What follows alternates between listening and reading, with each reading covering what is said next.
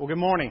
We've got a lot of folks traveling this weekend, and so they're in our thoughts and prayers. And some of you guys will probably be taking off sometime today or tomorrow for places that contain a lot of water. So wish the best for you as we don't. So anyway, but I bet when you go, some of you are going to use some sort of navigation device. And so maybe some of you remember traveling before the times of Google Maps, or the times before we even had TomTom or Garmin or OnStar or however you may use to navigate. You remember MapQuest? Remember when MapQuest came out? That was like, wow! You know, where are we going to end up? We've got this thing, and we can go to a computer, and we can type in where we want to go, and it pulls up this map, and, you know, or maybe some of you remember having to rely on paper maps to get where you want to go. Remember the Rand McNally Atlas? And that was pretty awesome. You know, you could get one for a particular location, or you get that one that's bound up, wire bound, that had like the whole United States in it. You could go from state to state just using that thing. And so you had to learn, though, you had to understand the legend, the map legend. You had to know how to read that. And so you also had to know your current location in order to get where you wanted to go. It was so archaic, y'all. It was archaic. And so, but where you would run into trouble, though, using that paper map is when you got into an unfamiliar area. If you didn't know your way around, you didn't know whether a local road went through or whether it ended up being a dead end. See, what we've got with all these digital maps now is they're constantly updated. But that paper map, unless you bought the most current one, or unless the people who take care of road, you know, in some states they get road construction done a lot quicker than Arkansas, and so sometimes the map will be outdated because they've changed the roads up by the time you get there. And so unless you know that, you may end up going down a road that's a dead end. And if you don't know where you're going, every turn seems to lead to a dead end. So God made this promise to Abraham, and we've looked at that over the last few weeks, through which God was going to reverse this curse that resulted from Adam and Eve, a choice that they made in the garden. So not only would God bless Abraham with many descendants, but then through those descendants, as He brought him to this land of blessing, God was going to bless the entire earth, the entire world, all of those who came afterwards. He was going to bless all the families on the earth. And so we're going to fast forward back, you can do that, to the days of Exodus 14. And so we find these many descendants of Abraham seemingly at this dead end. They're enslaved and they're suffering in Egypt. And so where's the promise now? And from a human perspective, God's promises to Abraham seem to be in jeopardy.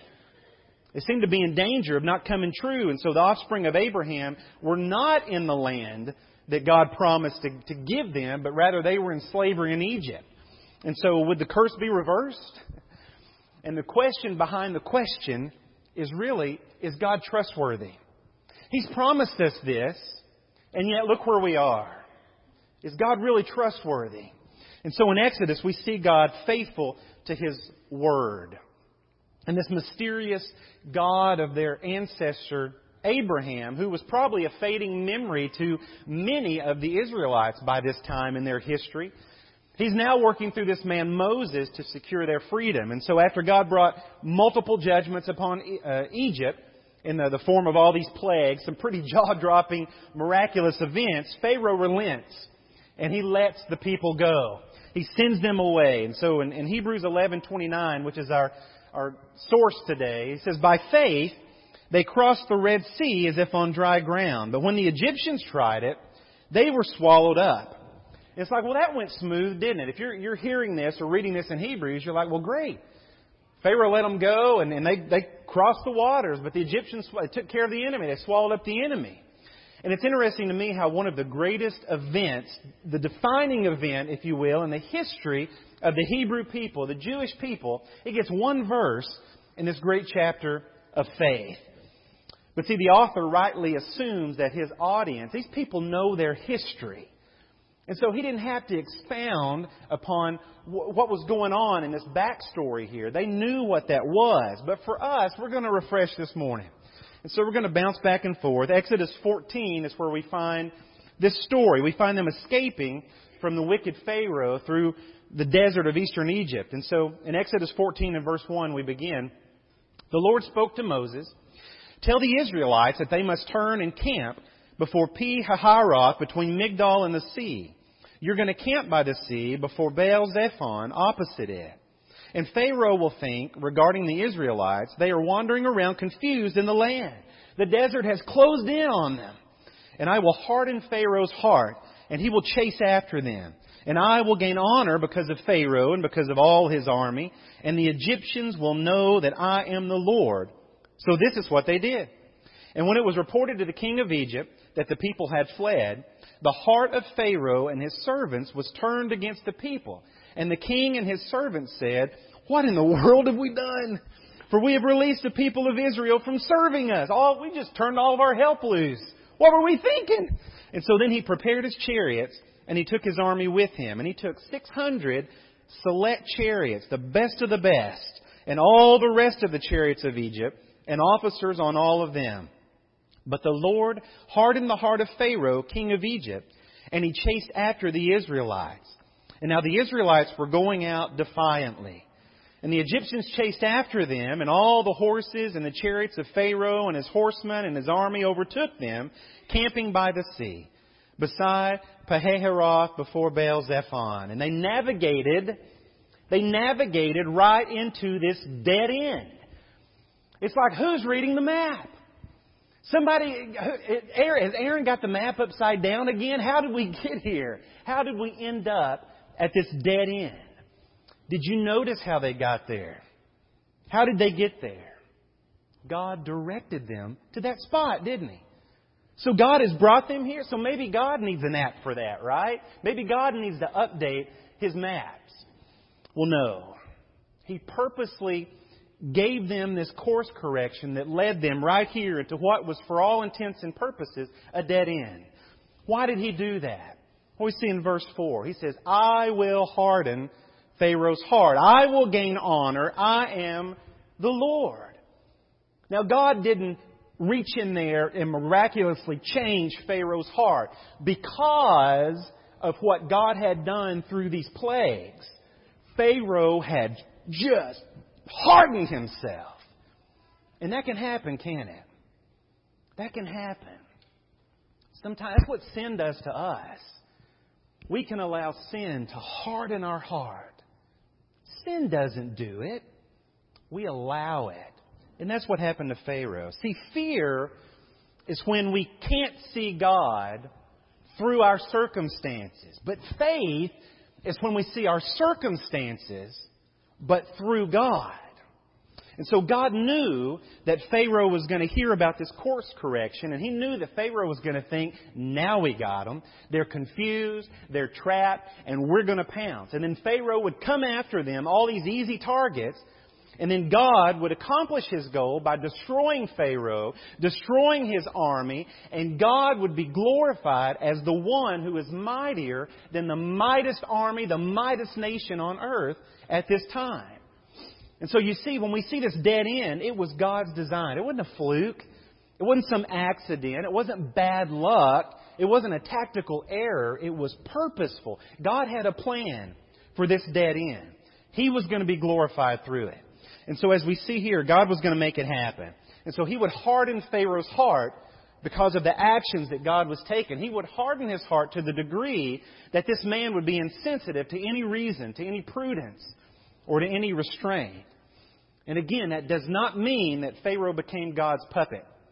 Verse 5 said what? When it was reported, when he heard about what was going on, that the people had fled, the heart of Pharaoh and the heart of his servants was what?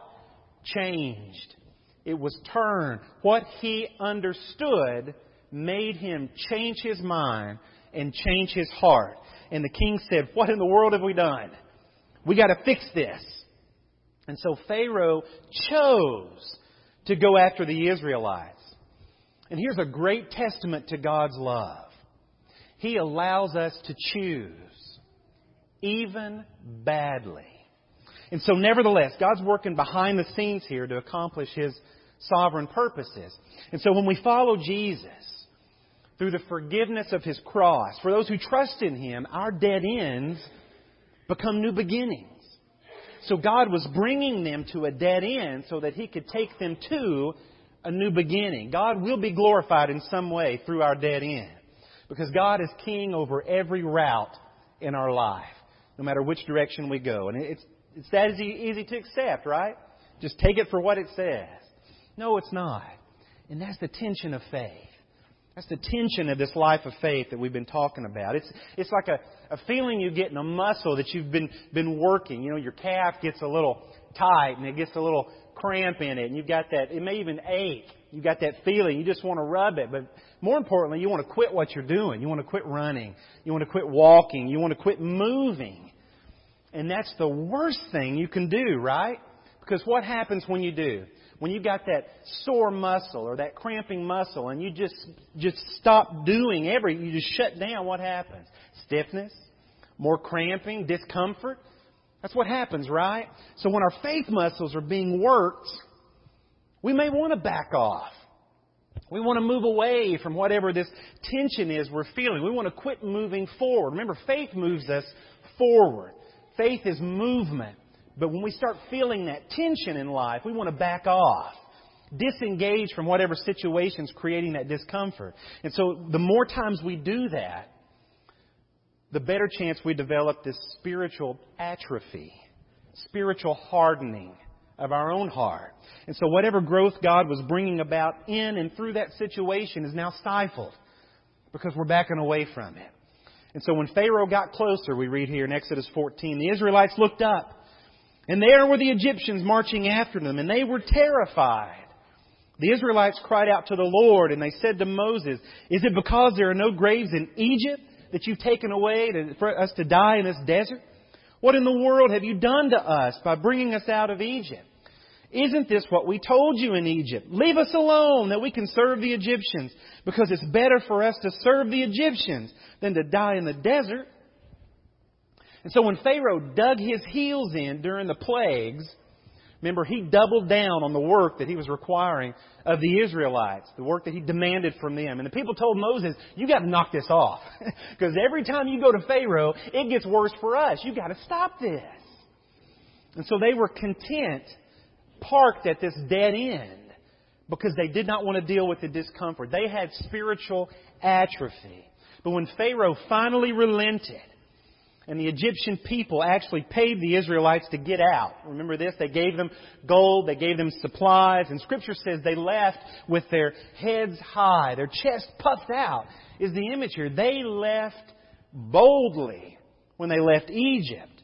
And so they were almost arrogant. And anyone can say they live by faith when everything is going the way they want it to. But when you hit a dead end, when the map that you're following doesn't continue to the next page, when you lose your orientation, now faith is being sure of what we hope for, being convinced of what we do not see. Now, without faith, it is impossible to please Him. For the one who approaches God must believe that He exists and that He rewards those who seek Him. And so the Israelites could see the evidence of God working through these plagues, right? That caused Pharaoh to release them. They could see Him there. But now they're standing at the shore of this vast body of water without any possibility of crossing it. So what have you done for me lately? And that is the fickle question of humanity. God, what have you done for me lately? And so from their point of view, taking everything into consideration that they could see and what they had been through, it would have been better for them to suffer as slaves than to be mercilessly executed by this army, which that's what would have happened. But they were forgetting something, right? Weren't they forgetting something?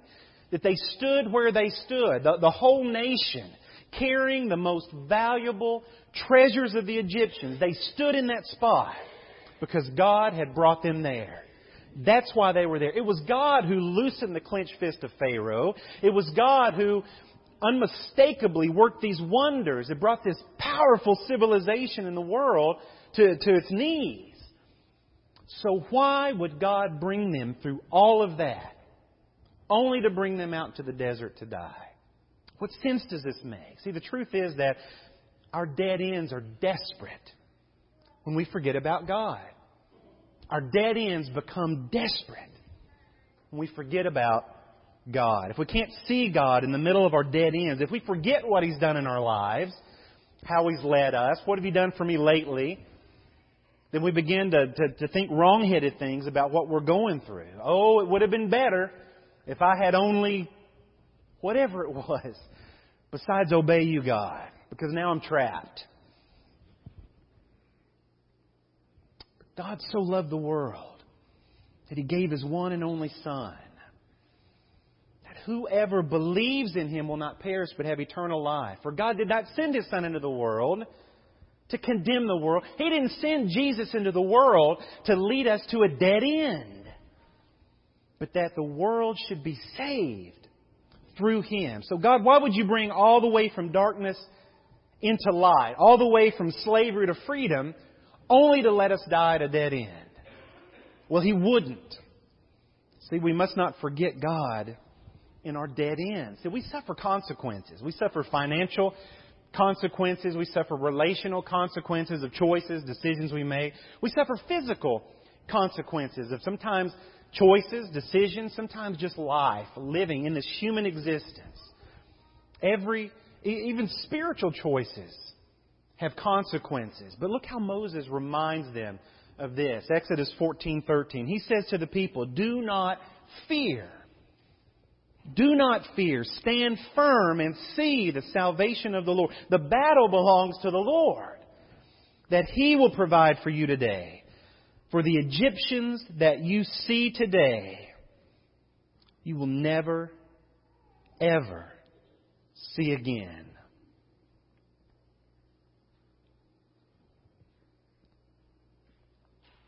Can you imagine this? I mean, you're in a situation where it is completely hopeless in your human ability to fix this. It is hopeless. Moses says, you look around, because this situation you're in, if you will follow God, you will never, ever see it again. That doesn't mean you're not going to experience it. It means you're going to see it differently. You're going to see it differently. It's going to change the way you think. We talked about that in Bible class. Conforming our minds, being transformed by the renewing of our minds. The Lord will fight for you, He says, and you can be still. The Lord said to Moses, "Why do you cry out to me? Tell the Israelites to move on. And as for you, Moses, you lift up your staff and extend your hand toward the sea and divide it, so that the Israelites may go through the middle of the sea on dry ground. And as for me," everybody's got a job here. "You tell them to go. Now here's what you got to do. Let me tell you, I'm working too. As for me, I'm going to harden the hearts of the Egyptians so that they will come after them, that I may be honored because of Pharaoh and his army and his chariots and his horsemen. And the Egyptians will know that I am the Lord when I have gained my honor because of Pharaoh, his chariots, and his horsemen." The angel of God who was going before the camp of Israel moved and went behind them. And the pillar of the cloud moved from before them and stood behind them. You see, when a general is leading his army, he's going to make sure that they are not attacked from behind. So as our general led them to the waters, he moved behind them to stand firm and protect them as they moved in the direction that He told them to go. He made sure that they would not be overtaken. And it came between the Egyptian camp and the Israelite camp. And it was a dark cloud. And it lit up the night so that one camp did not come near the other the whole night. And so notice that Moses here, he doesn't say, okay, if we give this some time, I know we can figure out what we need to do here. Maybe we can get, some of this loot they gave us. Maybe we can get some of this loot together and we can make a barge out of it. And we can float a few of us across the sea here. He doesn't say that. No, he reminds them that it's God alone who is their Savior. It's God who liberated them from slavery. It's God who saved their backs from the whip of Pharaoh. So will He save them now? Well, Moses confidently says, absolutely. Yes, He will. If they quit their grumbling and let their faith be expressed through their confident silence, they will see the power of God at work. See, here's the thing, brethren. Sometimes the triumphant cry of faith is heard the loudest through quiet suffering. See, the dead end was just another reminder to them that God is their Savior. It might have been easy for them once they were liberated from their bondage, leaving the spoils of Egypt. It might have been easy for them to forget the God who once saved them. It hadn't been that long, a month or so, since all this miraculous signs and wonders happened in Egypt. That's exactly what we see God doing here, reminding them of that crucial fact. That was me, He says. That was me, and this is still me. And so if you found or you find yourself at a dead end, then please see that God will use that to remind you that He and He alone is your Savior. He uses these moments where we come to the end of our resources and our wisdom. And He proclaims to us, fear not, you stand firm, and you see the salvation of your Lord. Can you hear God saying that this morning? Do you hear Him speaking that into your life? Are you ready to trust Him in your dead end? I love what God tells Moses in verse 15. He says here, the Lord says to Moses, why do you cry out to me? Tell the Israelites to move on. And I get this image. Maybe Moses was pointing to the people as he's talking to God here while he's praying for God to act. God, you got to do something about this. You got to do something about this. And God says, what are you doing? What are you doing? He says, step out. God says, now, you know what I've told you. I've told you what to do. Now go do it. He said, don't act all spiritual just by praying, God, I hope you fix this. God, I hope you fix this. He says, you pray and then you obey. You are right to pray to me. Now go do what I told you to do. What do we tell our kids? We said, stop complaining and do something about it, right? I've said that before. We say, just stop crying and just do what I told you to do. When we run into those dead ends, those situations where we feel like we have nowhere left to go, we need to pray. Absolutely. We pray to our deliverer, but after we pray, we got to step out in faith. Remember, faith moves us forward. You've got to step out in faith and walk right toward that dead end in faith. You've got to lean into it. And that is the tension because we want to back away from it. We've got to lean in, not trusting ourselves, but trusting in Jesus Christ, our only Savior, the Savior of the consequences of our sins, our Savior from all the hurts and the fears and the doubts that this life throws at us. Our dead ends should remind us that God alone is our Savior. And so Moses stretched out his hand toward the sea, and the Lord drove the sea apart by a strong east wind all that night. And He made the sea into dry land, and the water was divided.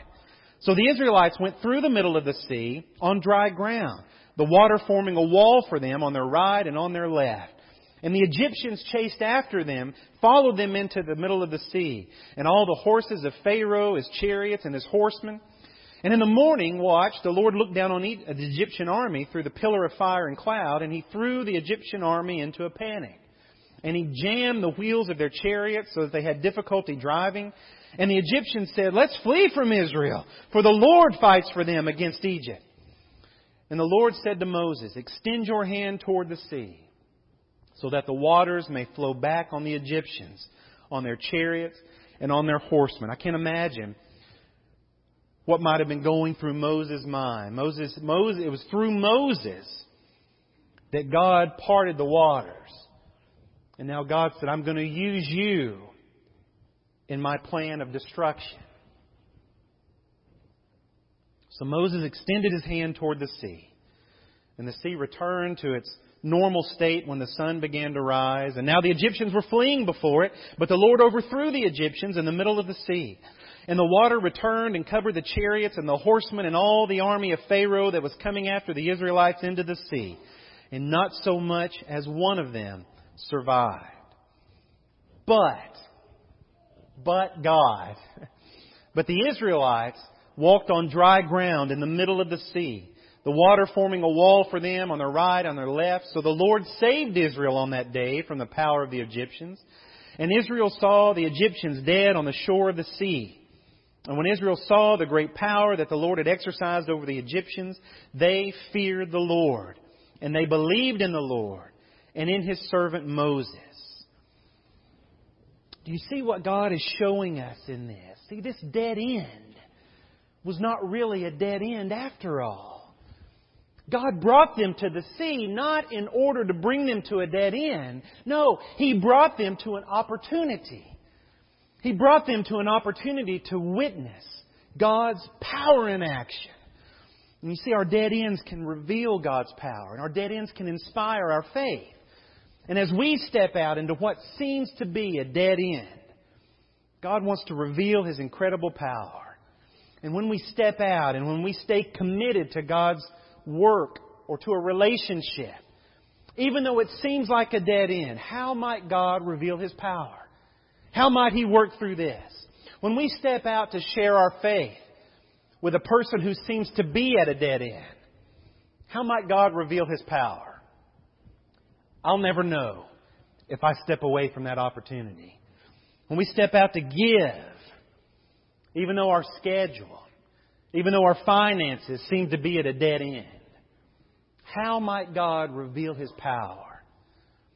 And based on what we see here, the way God reveals His power is not always what we expect.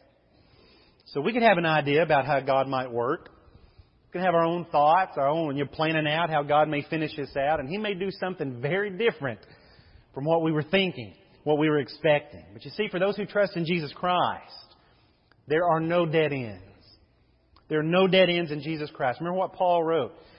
Romans 8, we read, verse 28. We know that all things work together for good for those who love God. Well, hang on a second. So we know that all things that we like, all things that we enjoy, all things that make us feel good, all things that prosper us, all things that keep us healthy, all things that just keep life going the way we want it to go. Is that what you're talking about, Paul?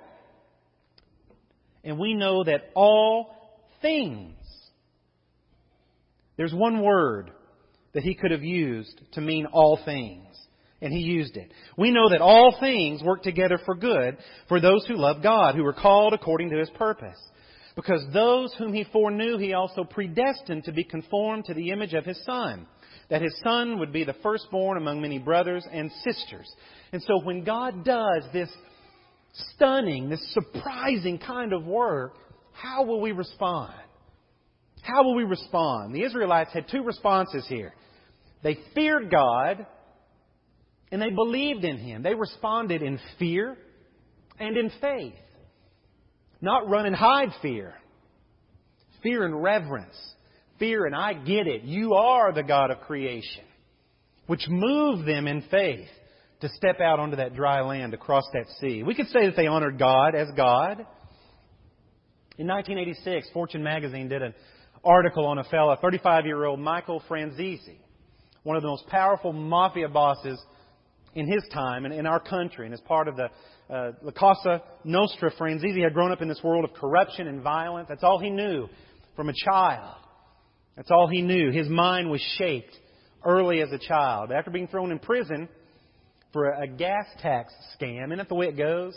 Some of the most violent people are put in prison because of just the smallest little infraction, because it's easy to hide big stuff and we lose sight of the smaller sins that take hold of our lives. So Franzese says this about being locked up in solitary. He was locked up with only a Bible.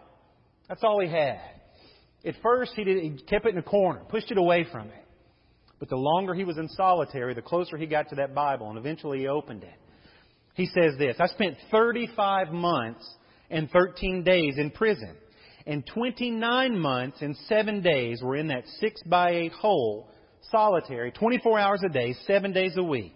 Just me and God. I didn't come to God easily. I challenged God and I didn't believe. But only God knows how many times I read my Bible. I came out of there believing that the Bible is God's Word and Jesus, my risen Savior. And so an interviewer went on to ask him some more questions. And he said, so that prison cell ended up being good for you, right?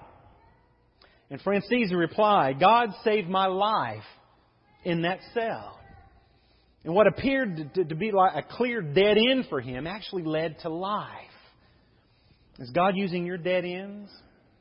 as opportunities to inspire faith in you, to strengthen, to grow your faith. I should say, are you aware of what He's doing and how He's doing it? And it's not necessary that we're aware how and why. This lesson is about understanding He can and He does. And so this man for whom they'd given up everything, Moses, this man in whom they'd invested all their hopes, Jesus Christ. This man is now dead, branded a criminal, dying a criminal's death. But they should have known that God would not have brought them all that way simply to abandon them. And yet do we? Do we realize that? And when Jesus pushed back the waters of death, and He made a way for us, God was revealing His power and His glory just like He had done in Egypt some 1,500 years earlier. Have you been inspired to believe in light of the resurrection of Jesus? See, death is the dead end that we must all come to grips with. But in Jesus, even death is not a real dead end. And this morning, I want us to also think about what happens beyond the sea, on the other side of the sea, through the sea. And what happens when God brings us through to the other side of what appeared to be a dead end. What happens with this newly inspired faith? Well, for the Israelites, the descendants of Abraham, they're going to get gut punched again. Another seemingly dead end, which cost an entire generation a glimpse, experience of this promised land that God was leading them to. We're going to look at that next week. This new generation of God followers are going to find their path through the waters, leading them to another covenant with God. But this one much different than the one that God had made with Abraham. It was not only a call to trust, but it's going to be a call to action, to live out their faith that God is inspiring in them through such a radical redemption that He had brought them through. And on the other side of this so-called dead end, God brings us to obedience and to service as His people. Having rescued us, revealed His power to us, He wants to use us now to bring the same deliverance to others in our lives. Are you ready to live and to speak in such a way this week that this is on display in your life? To live and speak in such a way that the God who is over every dead end, the God who can bring hope through your hopelessness, are you ready to live and speak such a way that He is made known in your life? I pray that we would all be. This morning, are you at a dead end? You feel like you're at a dead end? Well, I want to bring you the Word of God this morning that tells us we are not. We are never at a dead end as long as we have breath in this body. Because God has provided a way through the waters of this life, and that's through Jesus Christ, the eternal hope that comes by putting our life in Christ. And we do that through baptism. Those waters. As we stand on this side of that decision, behind us, all the army of Satan in this world that can bring us down, that can crush us, that can condemn us for eternity. And God stands before us, parting the waters of baptism, saying, if you will come with my Son through these waters, I will deliver you on the other side. That's what baptism is. It's eternal deliverance from the bondage of sin. This morning, are you ready to be delivered? Are you tired of trying to navigate by yourself, by outdated maps, going the wrong way on one-way streets, finding these dead ends in your life? God calls you this morning to be free of that. Let Him lead you and follow Him. This morning, perhaps you've turned off your GPS. You're trying to go things on your own. You've realized you're just running in circles. You keep running back into the same problems, the same thoughts, the same dead ends. God calls you to come back to Him and follow His lead again. To repent of whatever sin may have taken hold of your life. And let Him free you of that. So you can confidently and assuredly move forward in faith toward your eternal home. This morning, if we can help you in any way as we are here today as family of God, We can pray for you, rejoice with you as you place your decision to be baptized into Christ. Will you come now as we stand and sing this good song?